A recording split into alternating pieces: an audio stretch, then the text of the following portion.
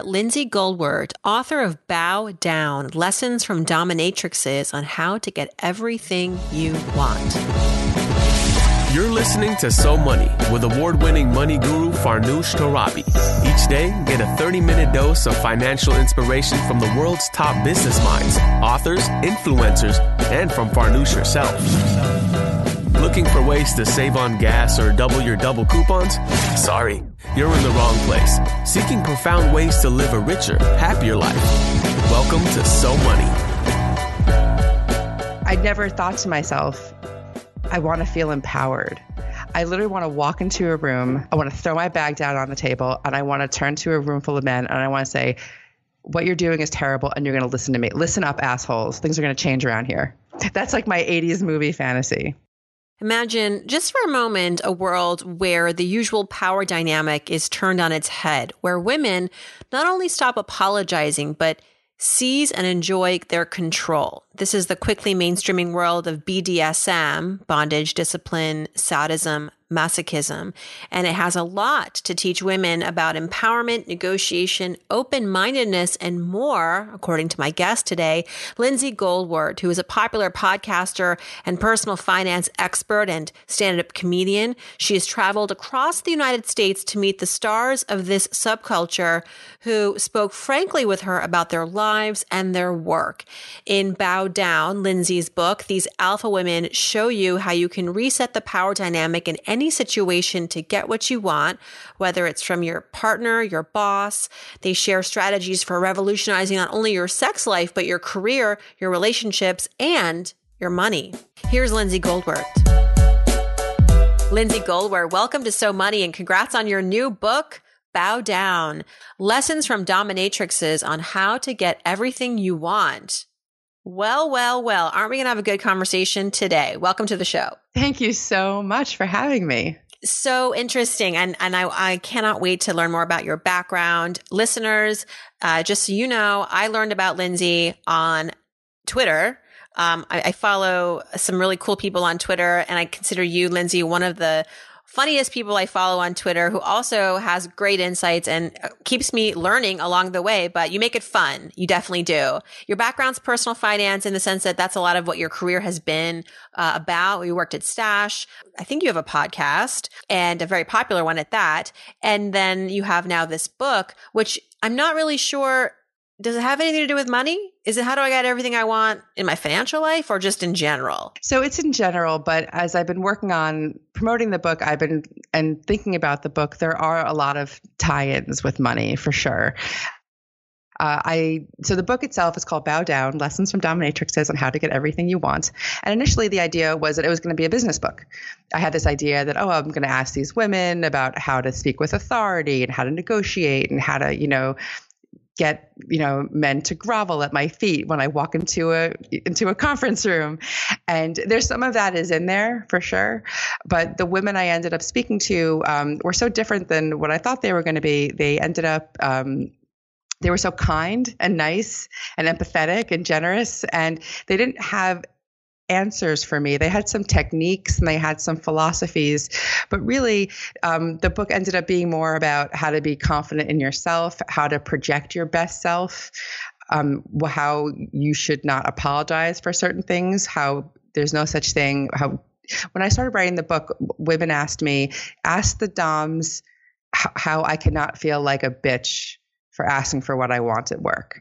And so many women asked me that, like women I used to work with who have very, very executive positions. And that was a question I asked the doms, and they all had really interesting, great insights into it. So it was a book about power. It's using the lens of BDSM, consent, negotiation, boundaries, safe words, and how you can use those in your regular life to get what you deserve and to ask for what you want. So there's a lot of ways that you can talk about your money. Yeah. Well, we'd rather talk about sex than money half the time. They're my two favorite topics. Yeah, we'd rather. This is a perfect combination of that. Yeah. Where were you when you got the idea for this book? I always ask authors, especially authors that have really interesting theses or book ideas, like, okay, where did you come up with it? Well, where were you with this aha moment? Were you in the shower? I am always in the shower. No, I mean, I was thinking about pitching a personal finance book, and I couldn't think of anything that really interested me. There's so many incredible personal finance writers out there, present company included, and I'm not a CFP. I couldn't think of something that would be funny, that I couldn't think of what I could say that would be different. And I've always had an interest in interesting people. I believe that I've always been very interested in sex and different kinds of cultures. And I've just always wanted to hang out with dominatrixes. I've always been kind of obsessed with the icon of the dominatrix. I just thought, it was almost like a joke. Like, wouldn't it be great to ask a dominatrix, how to negotiate your raise? And that's literally what it came from. What did she say? What is the dominatrix advice for raising your income? I think the book was interesting because no one had an actual answer. The different people, but one thing you need to do is that you need to have the confidence of data behind you. Don't come in with how you feel and all the things you think you don't deserve. Just you come in with your job description, and you tell them what you've done, and you tell them the other work you've taken on, and you show your progress over time, and you let that be, and you put that forth, because that you can't argue with that. So it has nothing to do with your feelings about how you were raised, how your math teacher was mean to you. You have to try to put all that behind you and just let your performance speak for itself, and that's how you ask for a raise. How did you connect with these dominatrixes? I assume it's sort of like you find a couple and then they refer you, but how did you kind of get into this world as a reporter? So that's exactly what happened. I reached out to, I signed up to take a workshop with this dominatrix. Her name is Simone Justice, and she ended up not being able to have the workshop, but I reached out to her and I said, hey, I signed up for your class. I didn't get a chance to meet you, but I'm writing this book about the philosophy of BDSM and the philosophy of dominatrixes and how to get what you want, and with confidence and authority. And she was a little reticent to talk to me at first. I don't think a lot of sex workers and professional dominatrixes have had very good experience with the press, but I really just threw myself at her mercy, and I just swore up and down that it was going to be treated with so much respect and so much love, and that I was writing this book not just for readers, but also for myself. I also wanted to know how I could be a better advocate for myself. I wanted to know what it'd be like to walk into a room and say, listen up, fellas, like, you're going to listen to me, so I'm in charge. Because people talk about empowerment, but I'm not interested in empowerment. I just want power. So so she said, well, I will help you get into DomCon. She got me a press pass to DomCon, a dominatrix convention. It happens twice a year.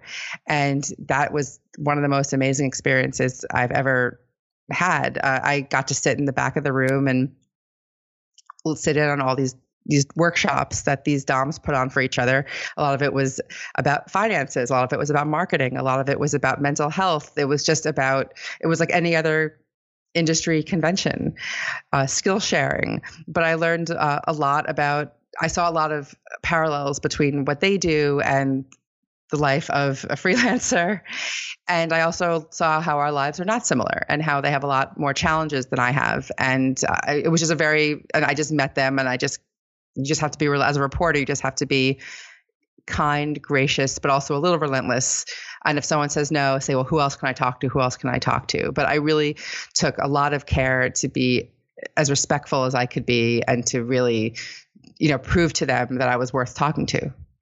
Something you just said I wrote down because it really kind of stopped me in my tracks, and it kind of has unleashed this train of thought that I want to explore. I want to explore this with you because I think this is really interesting. So you said, I don't want empowerment, I want power. I think this is such an interesting conversation to have, because so much of the financial literacy conversation, especially when it is catering to women and for women, we have to be very careful about the word choices that we use, because I know for a fact that, like, when I tell a woman that she should strive to be more powerful, or that money is power, like, sometimes it doesn't resonate.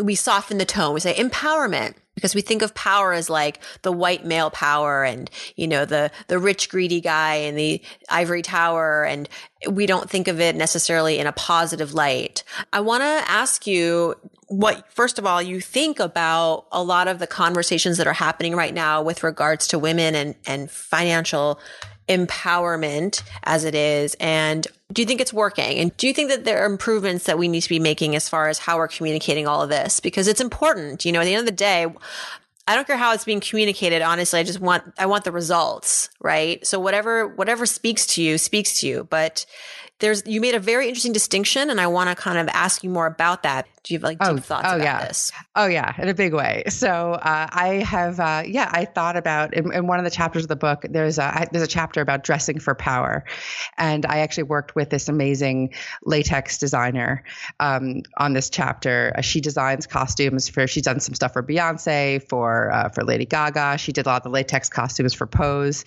and we talked a lot about dressing for power. And I started thinking about my power fantasy. If you really just let yourself think about what you really want. There's really just go into your base desires. And I never thought to myself, I want to feel empowered.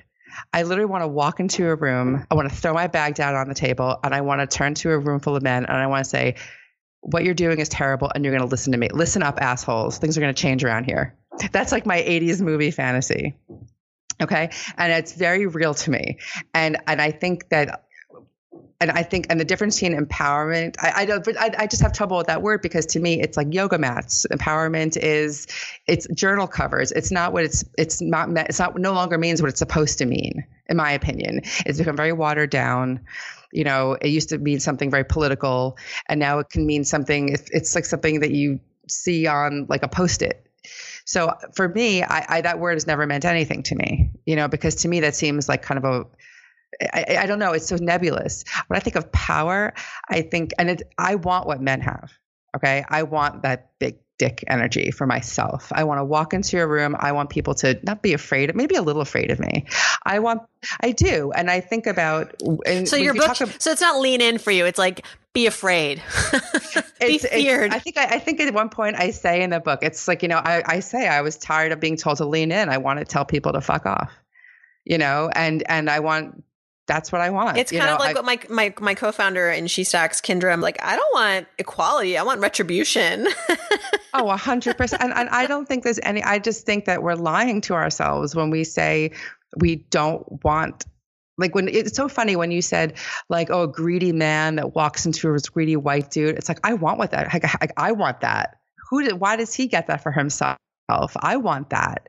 Why do you think it's so hard for us to shout that from the rooftops? We often have difficulty, everything from believing that we're worth it, talking about money, and feeling like it's okay to want money, to want to make more money. Like there's this ickiness that's associated with it. And where does that come from? I mean, that's literally what the whole book is about, is literally about like, why do we have so much trouble asking for what we want? Whether it's money or intimacy or, kindness from our friends. Why do we have trouble saying I want? That's what the whole book is about. It's like, why can't I say I want? And there's a million reasons why. There's, it depends how you were raised. Sometimes, we're sort of raised to be a little bit more pleasing. We want the other person to think we're nice. We don't want, we try so hard to play nice with other people, and there's a million reasons why we get pushed back on the back foot when we try to ask for what we want. And if you're the only woman in the room, it is so hard to just let it hang there, to say, I need you people to do this, and just let it hang there. That's hard, and to feel alone. But that is the hottest thing. And I think connecting sexual power with financial power is pretty interesting too. Like, it is hot when you walk into a room and you say, this is what's going to happen. It's hot. I'm sorry. Yeah.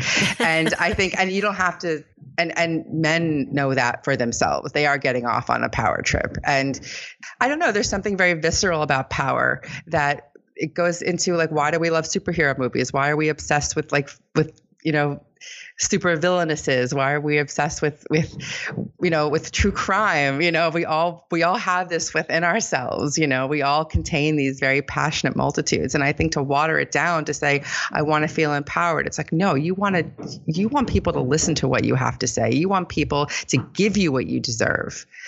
And you need to have that energy to say, like, actually, no, you're not going to rip me off. Actually, no, you're not going to give me something to sign where I haven't read it yet.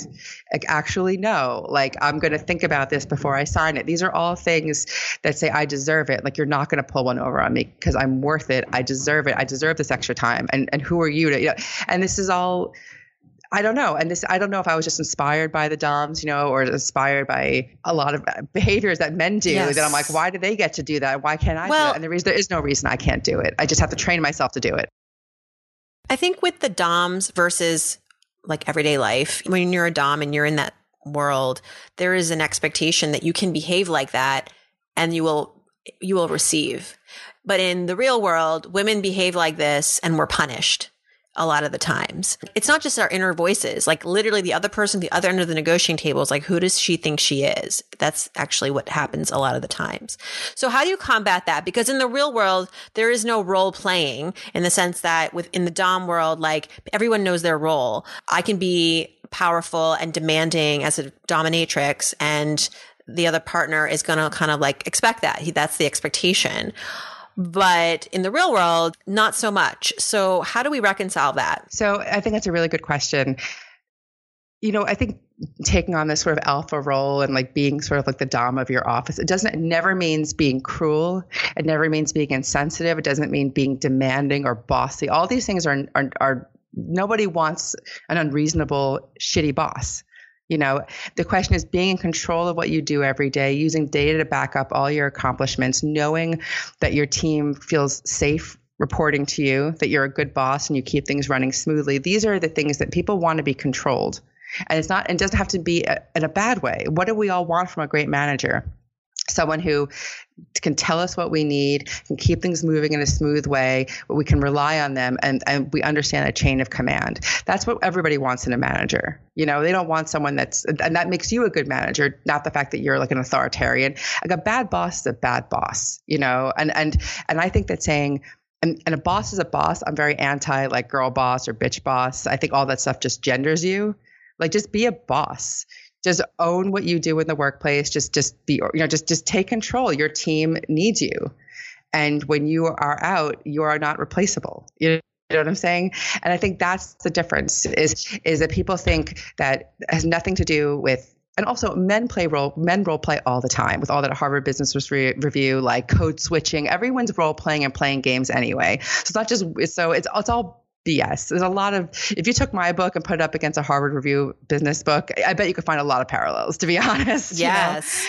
So my friend is actually researching phone sex operators and like is actually role playing as that to kind of understand how to apply some of those skills into business. And she's learning a lot, probably about not just business, but herself along the way. Sure. What did you learn about yourself? Oh my God, so much. I quit my job in February to write this book, which was really scary. That's not the world's greatest financial decision, but it was something I really wanted to do. I was at a phase in my life where I felt there was a time to write a book that it was something I've always wanted to do. I was in a really funny place in my life. I said I was mid-marriage. Been with my husband for like 15 years. And I was mid-career. I'm 40. And I just had to take a break and figure out like who I was and to just take that time. And when I was interviewing these women initially, as I said, it was going to be sort of a business book. And there is some business stuff in the book for sure. But the more I talked to them, the more I just was asking them questions about myself, about questions I had. Like, how do you keep communication in a marriage working after a long time? How do you advocate for your own ideas when you think of yourself as like that 11th grader that your teacher said was dumb? How do you dress yourself when your teacher told you were dumb? I had some very mean teachers. How do you like dress yourself when, you really have no clue what your body really like looks like or feel like, all these things where you get how do you cope with yourself and how do you know how you've changed? The idea of like, you're not the same person at 40 as you were when you were 20. Well, how have you changed and how can you honor the person who you are now? And these are the questions I was asking. And this is what the book ended up becoming the book is about evolution and using these tenets of BDSM, also figuring out who I was sexually. That's definitely part of it too. I mean, I mean, sex is one of my favorite topics. Sex education is very important to me. And it was just interesting using sex as a lens to talk about everything else. It made a lot of sense to me. But all the ways I let people kind of walk all over me and how I didn't let myself be heard and all the ways I did things in life, in a lot of ways to please the other person. And I would just be kind of sulk or be passive aggressive about it. And the book's also about extreme communication, to be kind, honest, and direct. And sometimes we have to start the conversation first. And that's something the book helped me with enormously was being the one that has to start because if the other person doesn't have the words, you have to be the one that has the words. And it's not fun to be that person in a marriage or in a friendship, but it saves marriages. It's what saves marriages ultimately. It does. Is your voice. Is your voice. You are a stand-up comedian, which I also admire in you. And I have to ask, how much is this inspiring your jokes on stage? Are you, what do you like to talk about on stage are there themes? What do you pull from life? So I haven't done stand-up in a little while, but I'm trying to think about ways that I can take this book on the road and combine it with a little bit of comedy too, because, sex, money, and comedy, it's all this, to me, it's all fodder for laughter and pain. Yes. It's all everyone's favorite topic. If we're not laughing, we're crying. It's all the same. It's all the same feeling to me. But I found that people said, oh, it must have been so crazy going to all these dungeons and meeting all these crazy people. It must have felt so strange to you. And it didn't. The kink community felt a lot like the comedy community. There were a lot of cliques and people had their own idea of what comedy is. People have their own idea of what kink is.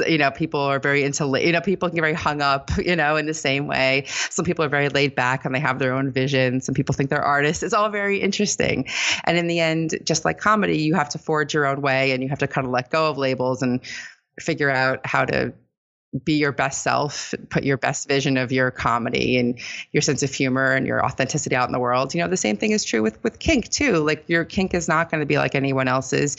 And if you and the more you limit yourself, the more you may be. But some people also want to just be into what they're into. But I think I prefer to hang out with people that are not boring. That's my life goal. I'm not interested in talking to CEOs about winning. I'm interested in talking to comedians about losing because I think the lessons from them are more valuable and funnier and interesting. On my podcast is called Spent. Yes. And tell us about that. Yes, I just brought it back, but I started in 2016 and 2017, and I interviewed comedians and some economists and some journalists about their biggest financial mistakes. And the comedians were the best guests because they have no filter and they are not afraid to talk about their financial mistakes, which are not that different from a lot of our financial mistakes. They just might be a little more grandly told, a little more, but they were all stories about medical, not being able to pay their medical bills, about taking a financial risk that probably, on their credit cards. One of my guests was one of my favorite episodes, talked about how he got involved in white collar crime. Another one made a lot of money when he was young and never paid taxes on it. So these are all stories that are amazing stories because these people are amazing storytellers and they're funny, but people would listen to these stories and they would laugh and they'd also feel a little bit better. First of all, you're not that guy. And also because these stories are very universal. And I think that I'm a big believer. I just don't like stories about people who just win all the time. I don't believe that. I think with comedians and other people who work in entertainment and celebrities, there's so many directions you can go and there's so much depth to how they got to be where they are and how much they're making. Because everything from like what you just described to then I was on an event and Steve Harvey was on stage talking about how he had really made it at one point. You think of him now as like always having made it, but he had so many ups and downs. And there was this one point in his career, he was doing really well. He said he was making $10 million a year just on this one show. And his accountant was embezzling, and wasn't depositing his checks. Like he was depositing his checks to himself and not sending that to the IRS or whatever he was doing. And so basically for years, Steve was not paying the IRS unbeknownst to him. And now had he been checking his bank account, maybe he would have been like, did it actually go through? Because I don't, but I guess how would he know? He was writing the checks and then he just never saw them again. Because people, I mean, that's true for one of my favorite comedians. Her name is Maria Bamford. She's my absolute favorite comedian. She talks a lot about that because when you're afraid of your money, when you pay someone to deal with it because you don't want to deal with it, you're an artist. It's just not your thing. You were told it's not your thing. I can relate to this very much. She had a manager who also embezzled money from her, and she was so ashamed of herself. She was so embarrassed. She felt so stupid. Like people, you blame yourself. Yeah. But she now talks a little bit more about that and that experience, so people can just not be so terrified of their money. And especially if you are an artist, if I could do anything, it would be, talking about, personal finance for liberal arts majors. Like we think of ourselves as not being math people or not being, like I'll pay someone to do that for me, because I can just create my art. And it is intimidating to put on those two hats for yourself. But people, you have to know that if someone says to you like, oh, you don't need to worry about that you should probably worry. Yeah. And that's the thing. But we want people to say, we want people to take care of us. We want someone to say, you don't have to worry about that. There's nothing wrong with feeling relieved when someone says that to you, but you have to take that extra step and say, yeah, and I want that too, but let me just take a look once in a while. I know but I just don't want people to feel like there's anything wrong with wanting to be taken care of, but you also have to know that you might not be actually getting taken care of. Right. And people will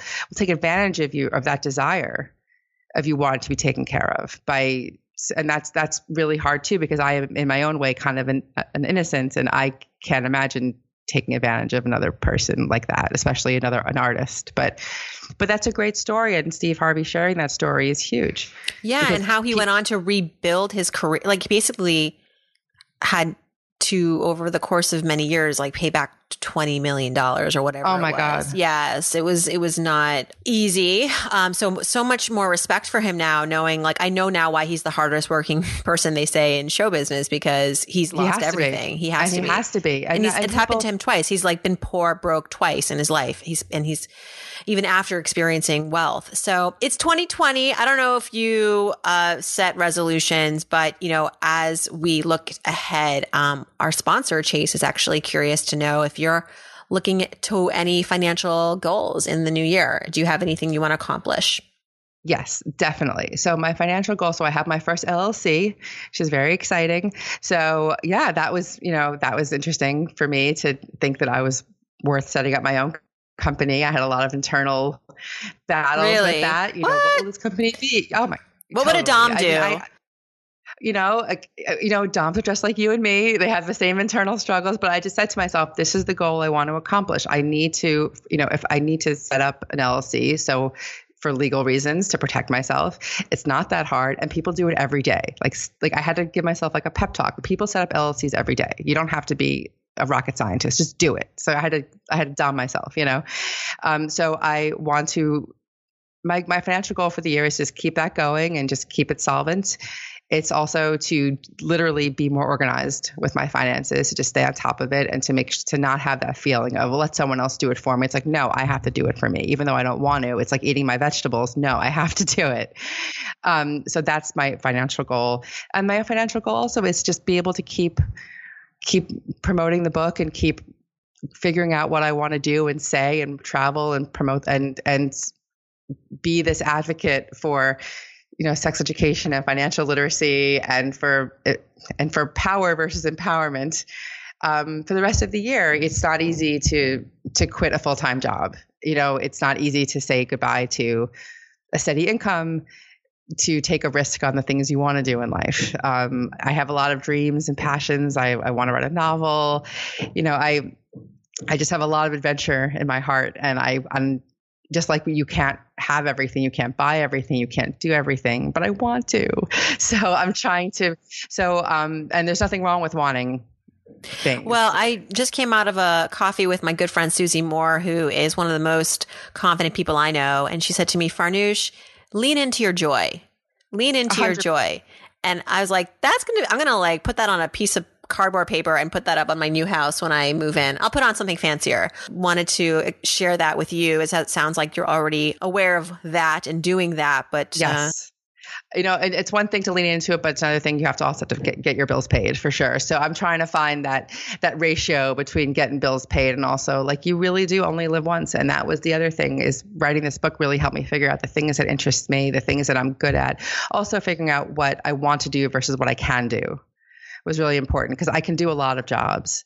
But I'm at an age now where I don't have to just do the things I can do. And I'm confident enough to know that there are things that I want to do that I can do well because I'm really good at them, as opposed to like, well, I guess I could do that. There's all these things can kind of push your confidence down when you start to lose faith in your abilities. Like, well, maybe I could do this instead, or I can do that instead. It's like, no, this is what I'm good at. I'm good at talking about money in a relatable way. I'm good at listening to smart people elucidate financial concepts and then explaining them to liberal arts majors. I love talking about sex.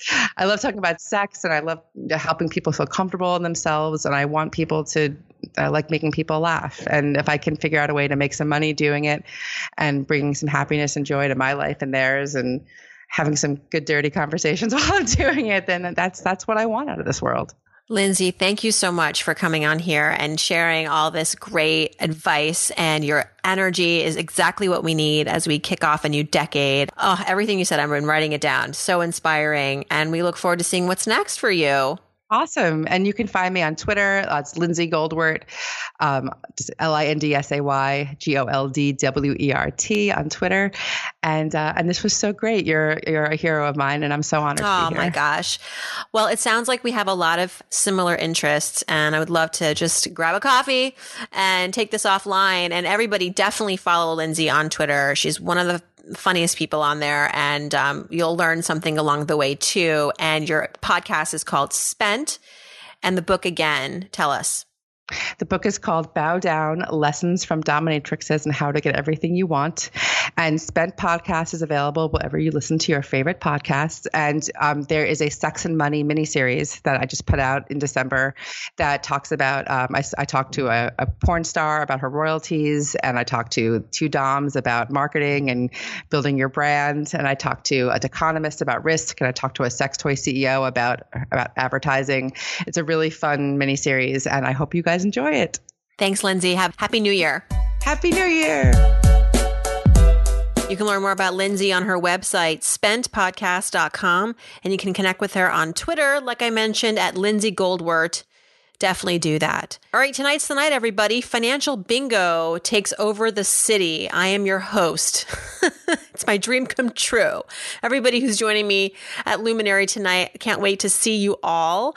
If this goes well, hope it does, there will be many more Financial Bingo nights. And if I have anything to say about it, it is going to be Drag Financial Bingo. Did you know that Drag Bingo is a thing? It is amazing. I've gone to one of these events with my friends in the city, had a blast, and I thought, let's maybe mix this up and do like Drag Financial Bingo. It's just an evening of drag, learning about money, connecting with your friends, having a blast, and winning some cool prizes. So that's hopefully what 2020 has in store for all of us. But tonight is the night. It's our test run of Financial Bingo at Luminary, and I'm looking forward to it. Thanks for everybody who signed up. And I'll be sure to tell you how it goes. Thanks for tuning in, everybody. I hope your day is so money.